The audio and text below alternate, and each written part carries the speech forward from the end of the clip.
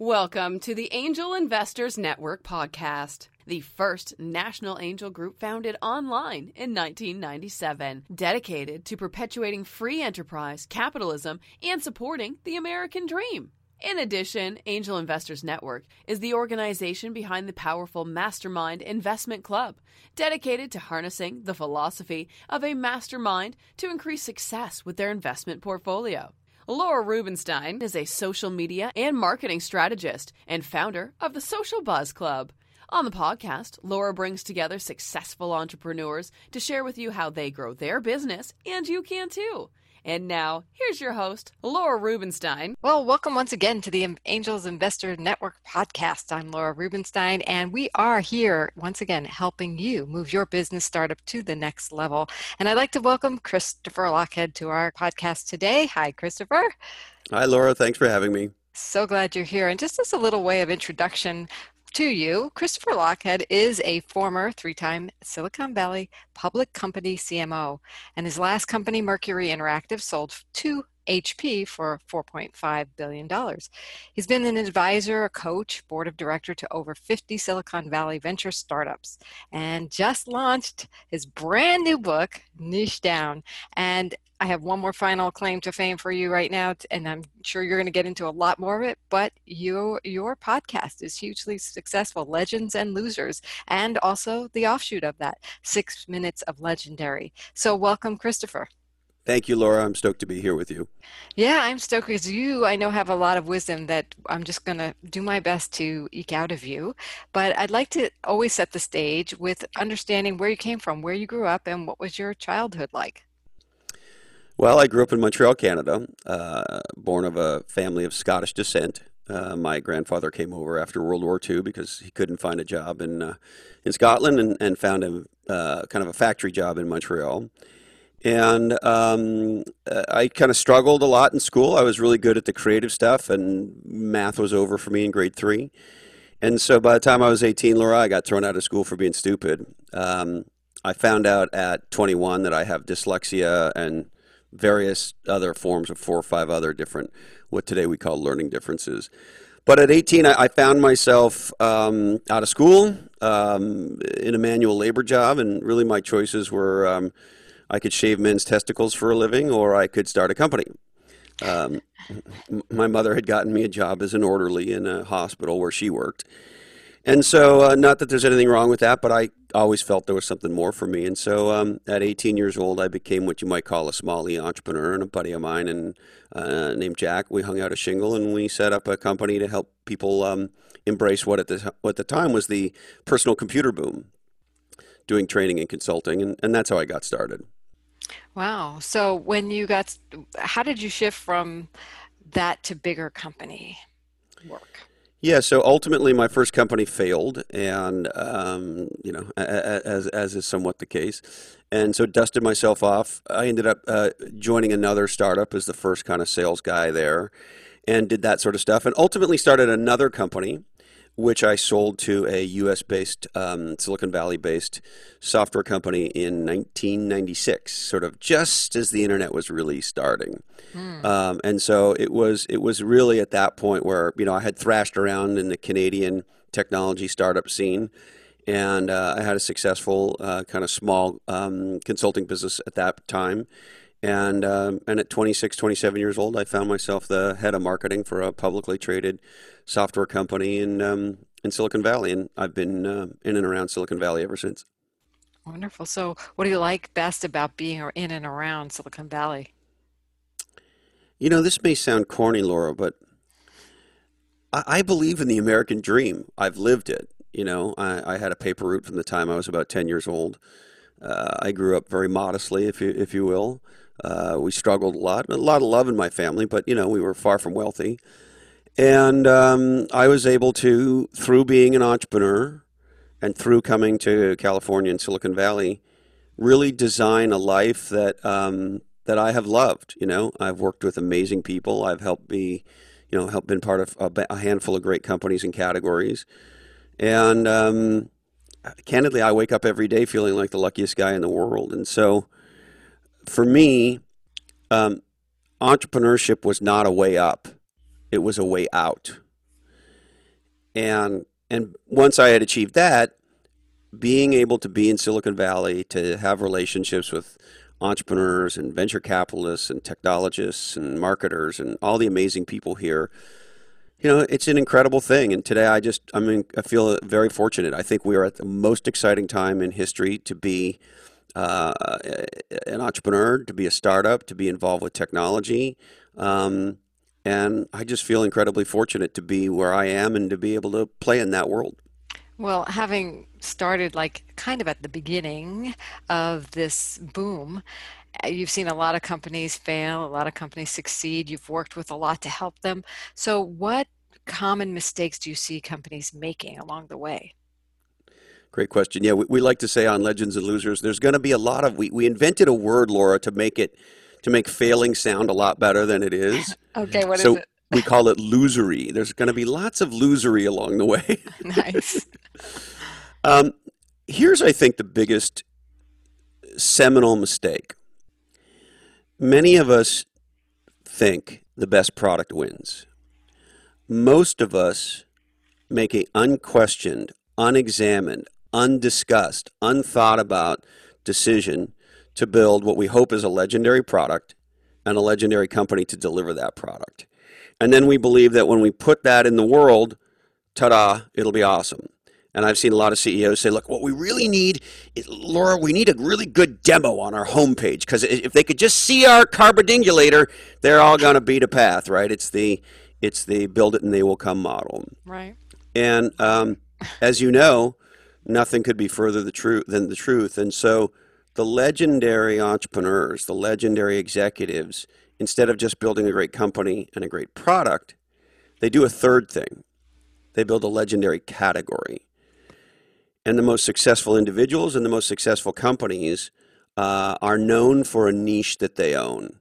And designing that niche and making sure that you are viewed as the person who broke or took new ground, and therefore the people who come after you should be compared to you, as opposed to you entering an existing market category or niche and having you be compared to everybody else. That's the fundamental error.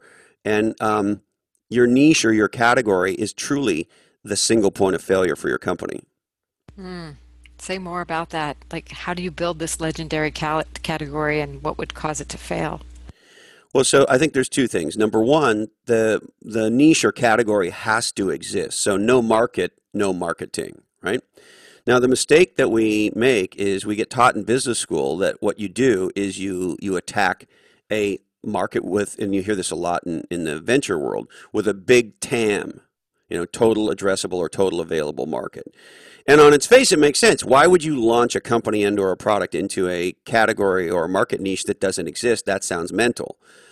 Well, Jim Getz, who's one of the leading partners at Sequoia Capital, who, as you know, is one of the top VC firms in Silicon Valley, he says, if the category exists, Sequoia doesn't invest.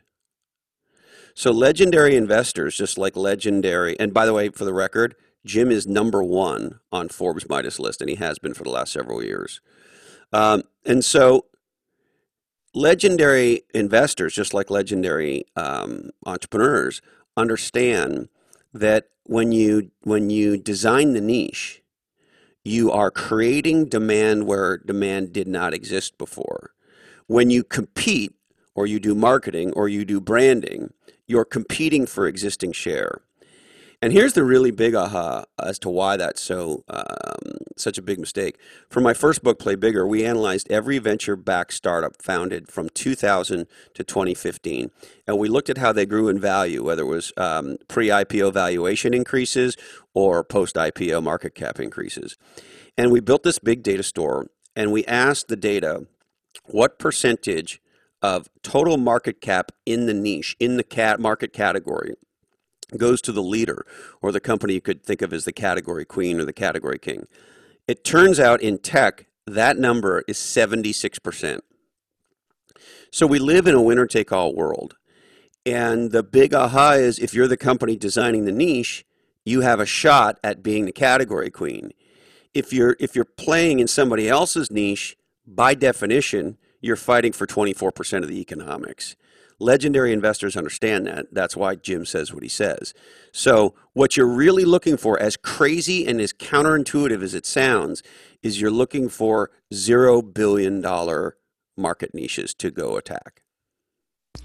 Wow. So how do you figure out this legendary category? Yeah, it's a great question. The first big aha is, you try to unpack, well, what did the legends do? What did Sarah Blakely at Spanx do? And what did Henry Ford do? And what did Steve Jobs do? And we've even analyzed, for Niche Down, we analyzed a lot of small e-entrepreneurs. Can I give you a simple example, one that I heard of recently that I just love? Love to hear it, yes.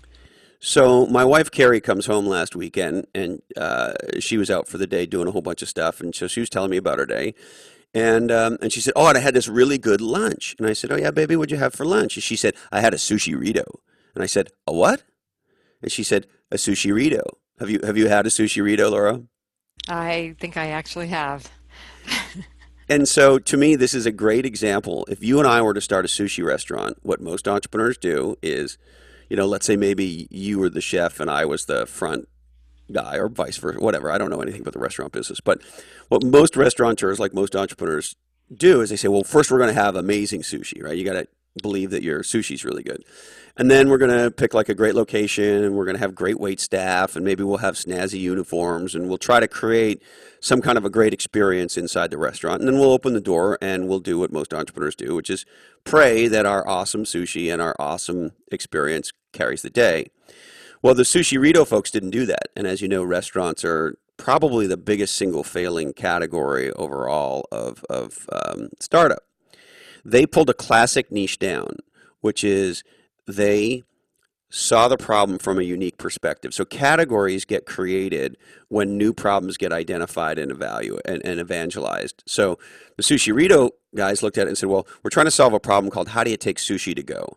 Well, the traditional paradigm, how it had been already solved, is you got a plastic thing, like a pop-up thing, and you shove all the sushi in it, and it makes, if you try to eat that in the car, it makes a mess, and then you got all this plastic packaging, and it's just, it's not, the takeout sushi experience is generally not a good one. Right. So they invented this whole new niche of restaurant where they take the concept of a burrito and the concept of sushi, and they put them together, and ba-bang, you have awesome sushi to go. And now there's 7 or 8 locations, and the company's thriving, as opposed to if we had started Laura and Chris's sushi restaurant, we would have been probably unsuccessful, right? We would have had no differentiation. And so legendary companies, whether it's Facebook, we talk about how big companies at that level do it, or how small entrepreneurs like sushi-rito do it, they identify a problem that they look at from a new perspective, or maybe a problem that most people didn't know they had, and they evangelize that problem. And when the world agrees with you that your problem is urgent and important, they demand the solution. And most entrepreneurs get it backwards. They pound the table and go, solution, solution, solution, solution, right? And not realizing that the world doesn't buy a solution unless it identifies with a problem. Wow. So what I heard you say in there was that this is not just for the large company. If you want to start, like a lot of people want to start just a average company maybe, and they want to grow to some substantial, but it doesn't have to be the largest. But you still want to have this new category, this legendary category. Are you advocating that for all businesses all across the board? Absolutely, because if you're not designing your own niche, by definition, you're playing somebody else's game. The way every market category works got designed, either intentionally or accidentally. There's a reason that, flat screen TVs are $150 and high-end sunglasses are $300. And you look at it on its face and you go, one's a piece of high-end technology that talks to satellites in space, and the other's a piece of plastic that sits on your face. And if you were an alien and you didn't know any better, and you said, hey, which one is $300 and which one's $150, I would certainly guess that it was the TV that was the more expensive product. And so category design is all about teaching the market how to think about a problem and a solution, how to value it in exactly the way you want. And when the world accepts your definition, sushi to go in a whole new way, sushi-rito, or in the case of Mark Benioff at Salesforce, arguably the greatest B2B category designer of the last 20 years, He says, don't install software on your servers. Run it in this thing called the cloud and let me manage it for you. Well, listen, I was around in 1998. That sounded like the stupidest idea in the history of enterprise technology. And everybody said, oh, there's no CIO in the world. Oh, yeah, just give me your customer data, your forecast data, your salesperson data. We'll run all that on our system. Everybody said it was going to fail. And Benioff, like all legendary category designers, taught the world how to think in exactly the way he wanted, with a provocative and engaging point of view about a problem and therefore a solution. And, as a result, he built the largest phallic symbol west of the Mississippi. There you go. So what is the best way to teach the world how to think about your product, service, and that they need it? Well, actually, the thing to do is to not teach them about your product or service. The E in CEO stands for evangelist, and what legendary category designers do is they evangelize the problem, not the solution. So if you go to Sarah Blakely, the founder of Spanx, who we feature in our new book, she evangelizes this notion that what you're doing is you're creating a backdrop for an amazing painting to hang off of, right? And in order to do that, you have to create the right canvas, so to speak, right? And her product, most people in the tech world, by way of example, would have called Spanx a Girdle 2.0. 2.0 is what we throw after something where we have no idea what we're talking about. She didn't do that. She said Spanx was a new category of undergarment called shapewear. Girdles had been around for centuries. Shapewear was a brand new category. And once the world saw things the way she did, bam, she became the youngest person in American history to become a self-made billionaire. And what I would posit to you is it's the category that makes the company, not the other way around. The reason Spanx brand is so powerful is because Spanx is the category designer of a whole new type of undergarment called shapewear, just in the way Sushi Rito is with Sushi on the Go. Wow. So if we want to evangelize the problem, not the solution, where should somebody start? Great question. There's two places I think that make a lot of sense. One of them is we call them Frodos for short, the from twos. So if you look at the world the way it is today, and you say, I don't want it to be this way. I have a vision for the future that's meaningfully different. So a simple example that I can relate to is Reed Hastings, the founder and category designer at Netflix, right? In the beginning, the paradigm, the way that category worked, so to speak, was we drove to the video store with our family. We fought on the way about what we were going to rent. We showed up at the video store. They didn't have what we wanted. We returned something that we already had. We probably paid a late fee for that. When they didn't have what we wanted, we now have to argue with each other all over again, talk to the sweaty, zitty kid behind the counter, blah, blah, blah. And then we rent, Harry Met Sally for the 14th time, and then we leave, right? And so and Blockbuster, with, all due respect to them, became one of the fastest growing companies in American history at the time. He comes around and says, no. We're going to move the world from that way to a whole new way. So you could imagine writing a list of every component of the way the category called video rentals worked. Reed reimagines the problem of how do I get a video to my house?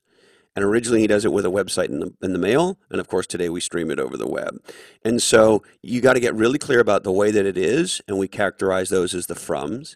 And then you take all of those attributes of the way that it is, and you take your vision and you make a list of the way you want it to be. Those are the twos. And then legendary entrepreneurs create what you could think of as a powerful and engaging point of view. In the case of Benioff, he said, no software. And those words are responsible for tens of billions of dollars of market cap. And to this day, Benioff pounds the table, no software, no software, no software. He's been saying it for 20 years.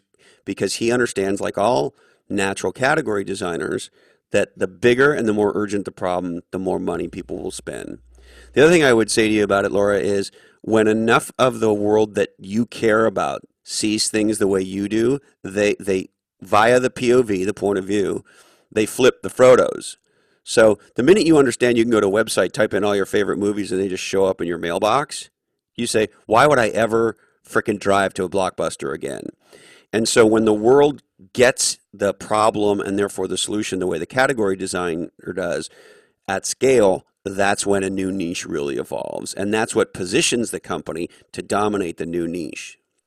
Wow, beautiful. It's so exciting to hear this new paradigm that you've really immersed yourself in. Did you figure it out, or did you have some mentors? How did you get here?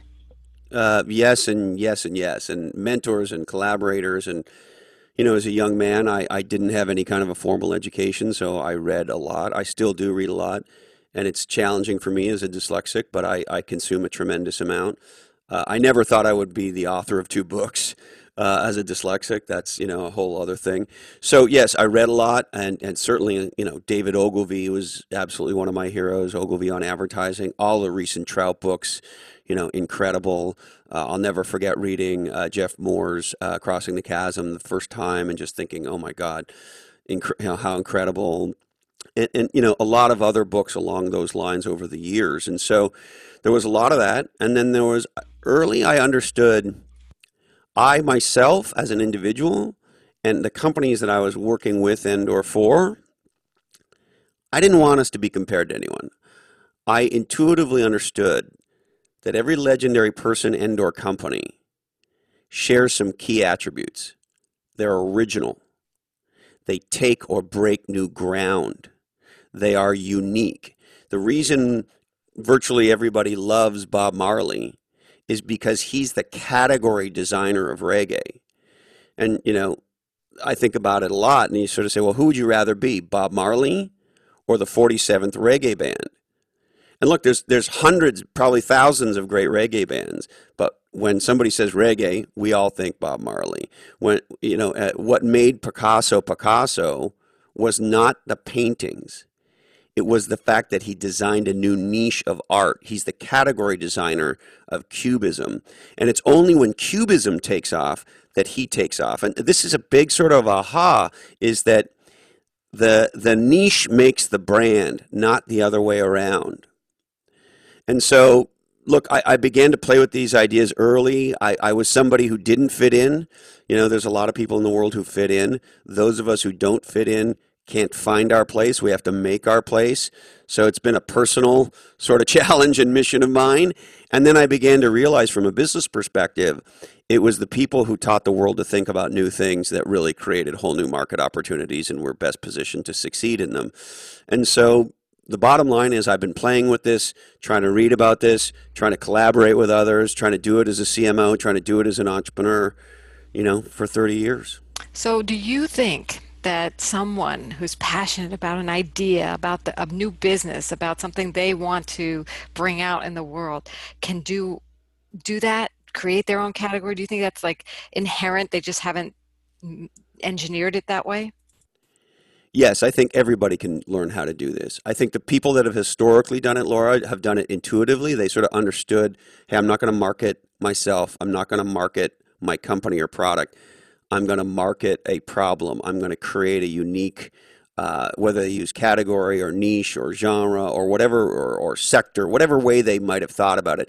They somehow, Sara Blakely intuitively understood she couldn't be positioned as a girdle or she'd be effed, so to speak. And that's what Benioff understood, and obviously Jobs and so did Henry Ford, and. And if you look in the music world, you look in the art world, you look at politicians, you look at scientists, Craig Ventnor understood that, and he ultimately mapped the human genome. He positioned himself proactively. One of our mantras around here is you can either position yourself or be positioned. And the legends teach the world how they want them to think about them or their company or their product or their brand in a unique way. Masterful. Loving this. This is so huge, especially for new rising entrepreneurs and people, investors as well, for the places they're going to invest in. So what is, I know you've given us a lot of advice, but what is the best advice you've ever received? This is going to sound trite probably, but to be yourself. And the way I would express it today is to follow your different. We live in a world that teaches us to be the same. We live in a world that teaches us to color inside the lines. We live in a world that says blend in. And most of all, we live in a world that says if we're going to be successful, we need to be better than the next person. If you want to be a great lawyer, you take the LSAT and you do better than everyone else. The truth is, it's being different that makes the difference. If you look at virtually every artist, musician, painter, scientist, entrepreneur, executive leader, politician that you can think about that you truly admire, chances are they weren't just sort of iterating on what had come before. Of course, we all do that to some degree. Of course we do. But the people we admire and respect the most fundamentally took a big leap, and they decided to listen to that voice in their head about what it is that makes them different, and they went out on a limb and they struggled and they challenged themselves to, if you will, follow that different. Beautiful. So when we think about growing a business, and what are the secrets behind your growth or the growth of the companies you've worked with? I think you got to get three things right. And the way I like to think about it is, like, in my head, I think of it as prosecuting the magic triangle. So at the very highest level, three things have to happen. And I think, by the way, they're all equal in weight. Number one, you got to have a legendary product. Particularly today, we live in a world where it's really hard to fool people anymore. There was a point in time with certain products in certain categories, you could have a pretty lousy product and maybe get away with it. I think that's less and less true over time, if not true at all anymore. So you truly have to have an amazing product that is a step forward, that is a breakthrough, that is high quality, etc. I think if you're going to be successful, Brookings, MIT point to one of the big failures of startups is inability to scale. And so I think you have to build a legendary company. So product, company, and that includes culture, that includes, of course, business model, and ultimately, infrastructure and systems and processes to scale globally. So company, product, and then the third one is what we've been talking about, category or niche. And something legendary happens when amazing people are able to prosecute the right product, company, and category at the right time. And that's where you get Facebook, and that's where you get Sushi Rito.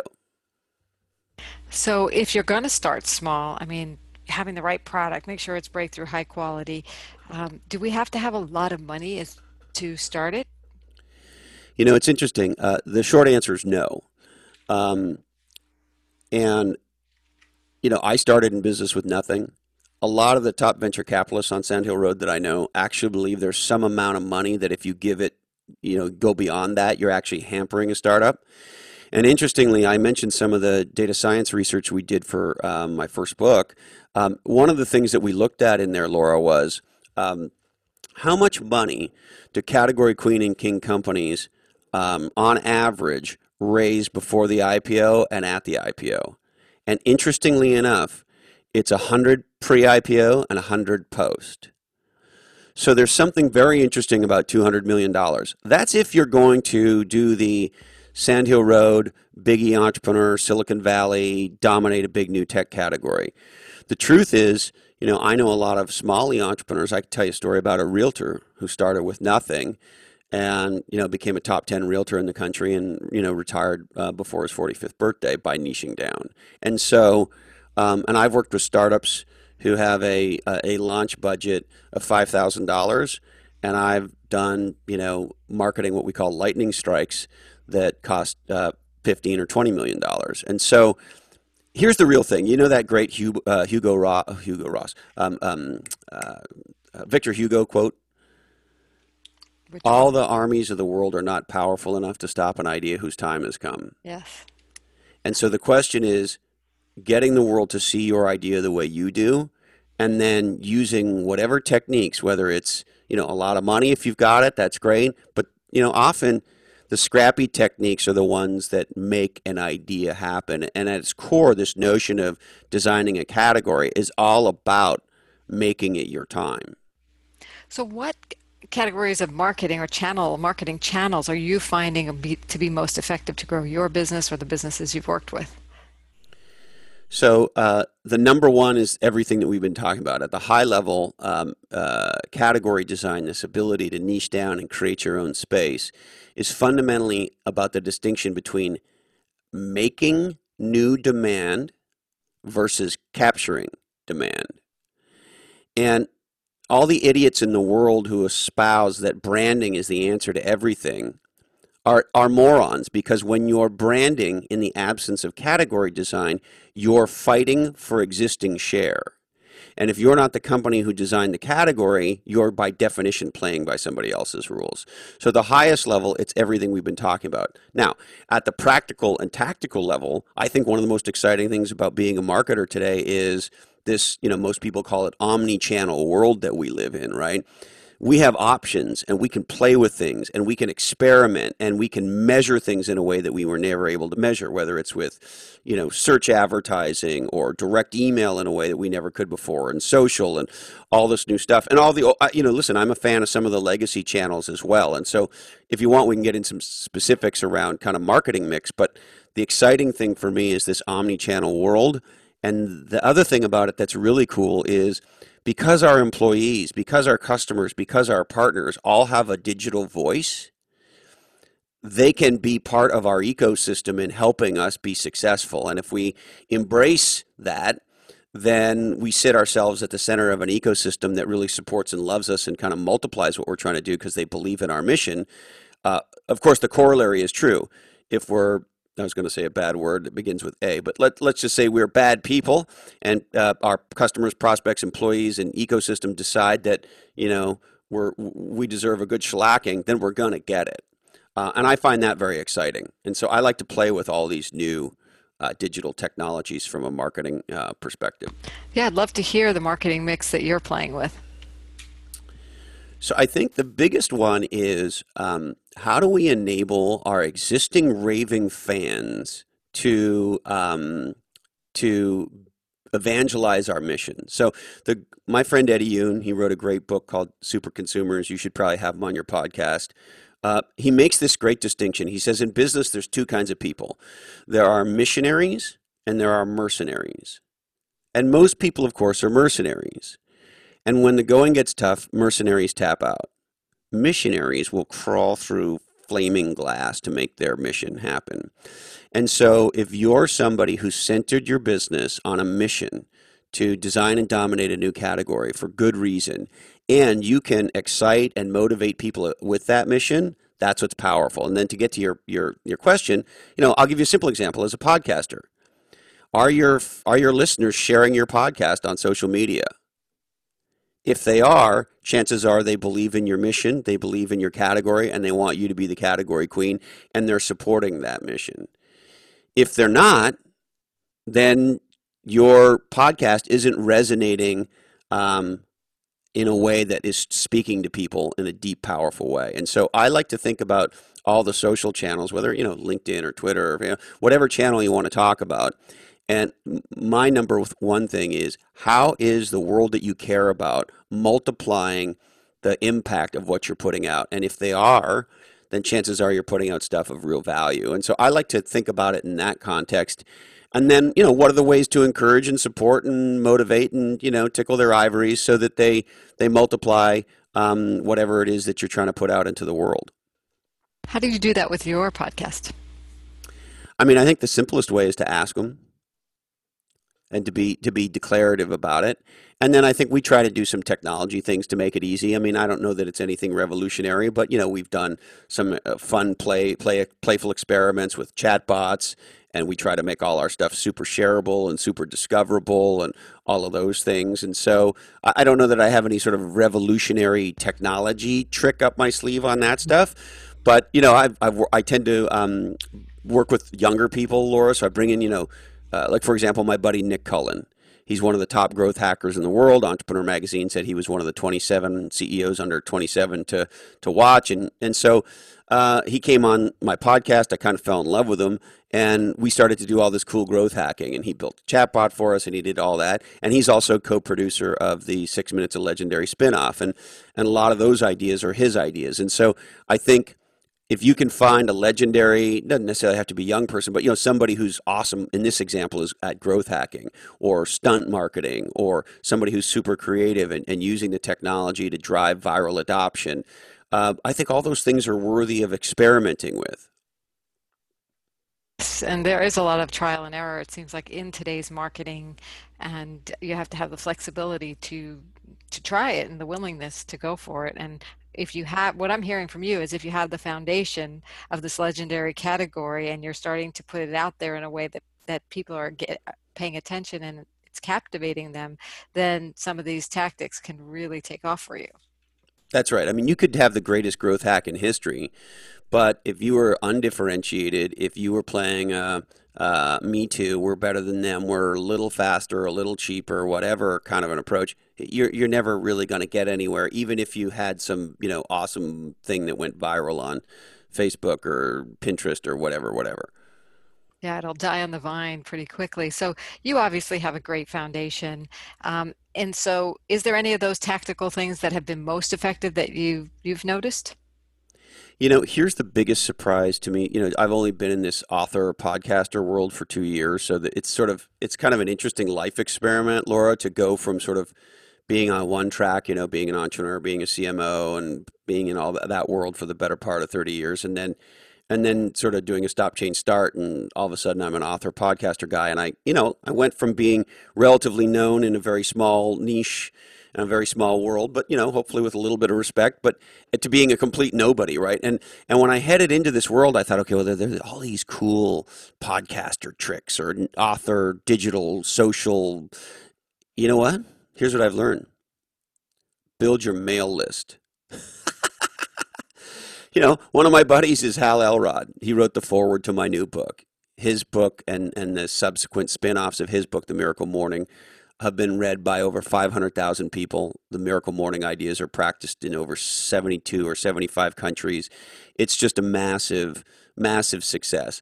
And I said to Hal, how did you build your audience? And he said, we got maniacal about building our list. And I probably shouldn't say, but the size of his opt-in mail list is like, when he told me the number, and these are not, he didn't buy lists, and this is not any nefarious BS or no. This is absolutely people who raised their hand and said, hey, Hal, love your book, love your speeches, love your podcast, keep me up to date with your stuff, right? It's such a giant number, I fell over. And so the sort of, on one hand, I love all the new omni-channel, digital, mobile, social, all this stuff. And at the end of the day, it's good old direct marketing. It's getting people to opt in and then delivering things of value, being consistent, being creative, and being smart. And if you can, look, my buddy Eric Weinmeier, who's the first blind man to summit Everest, famously said, the world doesn't need more bull. And so if you're truly committed to putting out great stuff and then experimenting with all these channels, but ultimately providing an opportunity for people to opt in and say, hey, you know what? I think you're right. I'm in. And you build a gigantic mail list of people who think you're awesome and want to consume your stuff. What I've learned in the last 2 years, Laura, is that was true 30 years ago, and it's true today. Wonderful. So you may have shared some of this, but maybe you can drill down a little bit. How do you get that message to stand out so people will say, I want in the crowded marketplace? I think we've talked a bunch about it. Here's the other thing I would add to it. Figuring out who you are not for is more important than figuring out who you're for. And tell them. So, for example, in the beginning of my first book, at the end of the first chapter, we give you the top 10 reasons not to read the book.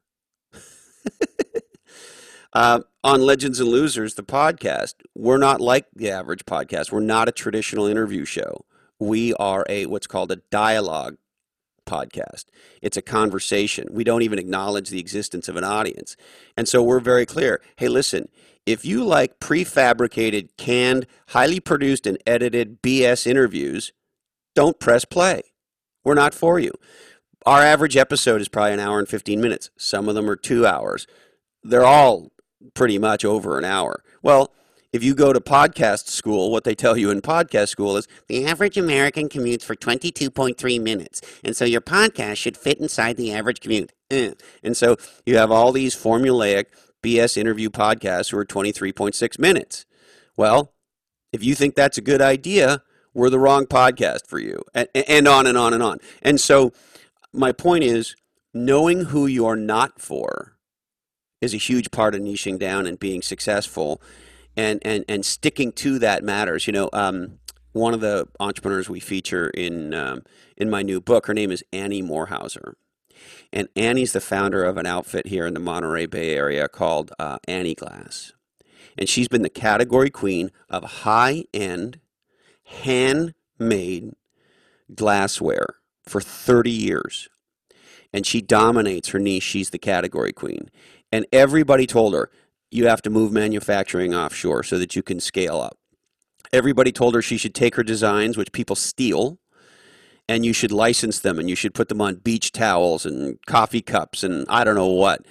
She's done none of those things. One of the things she taught me is that most companies over-diversify. And so there really is this thing that's powerful around figuring out what your true north is, what's the problem you solve, falling in love with that problem, and being maniacal about that. And if you want that, great. And if not, go F yourself. We're not for you. Nice. Great advice. All right. So I have just an interesting question. What is your biggest marketing challenge now for yourself that you're facing? Funnily enough, as a 3-time CMO, I don't know that I quite think about it that way, because for me, writing and podcasting is a labor of love. And yes, we do marketing. We don't spend that much on it, but of course we think about it, and we have a great mail list and all that. And so at a high level, I could say, well, just like everybody else, how do we stand out? How do we evangelize our niche? And how do we get people to fall in love with what we're doing and become raving fans? So I don't know that it's any different than anybody else. But to be candid with you, I'm not obsessed with it the way I was when I was the CMO of a public company, because for me, writing and podcasting is volleyball after school. I'm incredibly stoked about the success of, Legends and Losers and my books and all that. It's great, but I don't have the kind of, that you might if you were 26-year-old and if you don't make this quarter's revenue numbers, you can't pay the rent, right? It's a bit different, I guess. Right. Well, as we wrap up here, I'd just like to know, is there anything that you haven't shared that you'd like to? Yeah, there's lots. But here's the big one. My dream is that more people than not understand the power in the exponential value of what makes them different versus the incremental value of what makes them better. We live in a world where today, more than ever, we need exponential change. We're at the lowest level of recorded entrepreneurship in American history. Entrepreneurship is dying in our country. 2 years ago, the Wall Street Journal wrote a story that said the crisis in American entrepreneurship.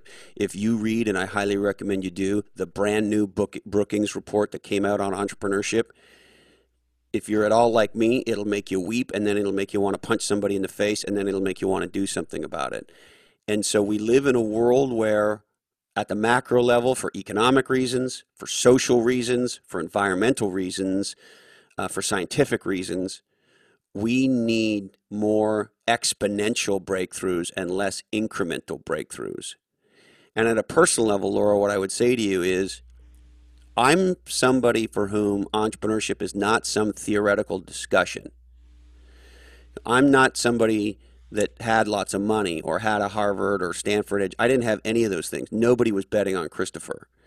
And so entrepreneurship for me was a platform for creating a life.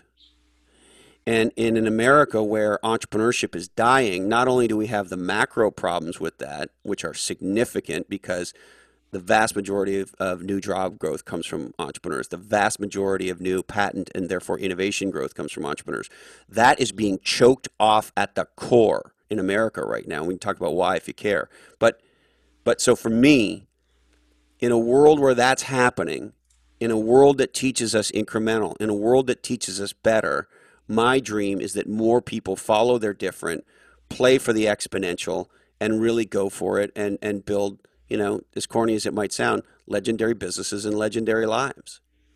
Absolutely. And I would like to know why we're in this crisis.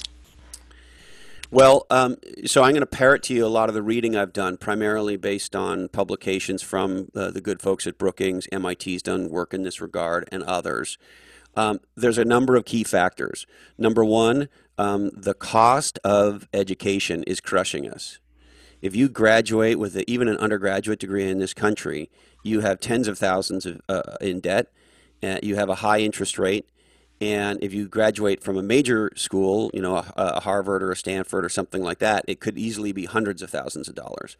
Well, even if you're sort of an entrepreneurial person, it's hard to take risk when that's the situation. The other one, and I don't want to get political, but when your health care is tied to your employment, and therefore the failure of your business means you and or your family doesn't have health care, that's a big effing problem. So those two are giant, and they're well documented by research. Another one, and this one makes me want to punch a lot of politicians in the face, Laura. When the Brookings folks put out their most recent report in June of this year, they specifically called out American state governments, and that our state governments have created a tax environment that advantages big companies and disadvantages startups. Mm-hmm. We've created a structural tax disincentive for being an entrepreneur in this country, and it's unconscionable. And why it is not part of the election cycle discussions we're having right now in the United States makes me want to throttle people. But we as a country need to empower the entrepreneurial dream, because the line that connects the entrepreneurial dream and the American dream is deeply, deeply connected. And we have got that effed up, and we need to un-eff it. And then I think the other thing, and this is now just my opinion, I think those of us, I've come to a simple place in life, Laura. I think you're either part of the problem or part of the solution. I think those of us who've been lucky enough to be successful, those of us who are lucky enough to essentially have our base handled, if you think about Maslow's hierarchy of needs, I'm going to be okay, right? The question early in my life is Christopher going to make it? I answered that question. And so I think those of us who are generally okay and have anything to contribute back, and I know this sounds overly preachy, and I don't mean it quite so badly this way, but I'll say it anyway. I feel a moral obligation to do everything I can to empower, to excite, to stimulate, and to provide practical and tactical capabilities to make a difference for entrepreneurs in the U.S. and beyond, frankly. But I think it takes a lot to do that, and I think those of us who've been successful, have to stand up, have to start calling out our politicians, and have to start doing everything we can, because if we don't, here's the problem. When one entrepreneur rises, she often takes her family, her community, sometimes a whole new category niche, and sometimes an entire industry with her. And when that doesn't happen, her dream, the family's dream, and the dream of all those people connected with her never happens. And that is going away in the United States, and we have to do something about it. And I know you are. And so I am grateful for all the wisdom you've shared. We could go on. I have so many more questions. I am going to let you have your day back and let everyone else enjoy the wisdom that you've shared. Thank you for your generosity and for, niching down. And everyone, check out the book. It's called Niching Down. Is that right? Niche Down. Niche Down. Wonderful. Thank you so much, Christopher. Thank you, Laura. This show has been produced by Market Domination, LLC. To discover how you can have your own show completely done for you and turn it into a real published book and become the authority in your marketplace, go to www.marketdominationllc.com/podcast offer.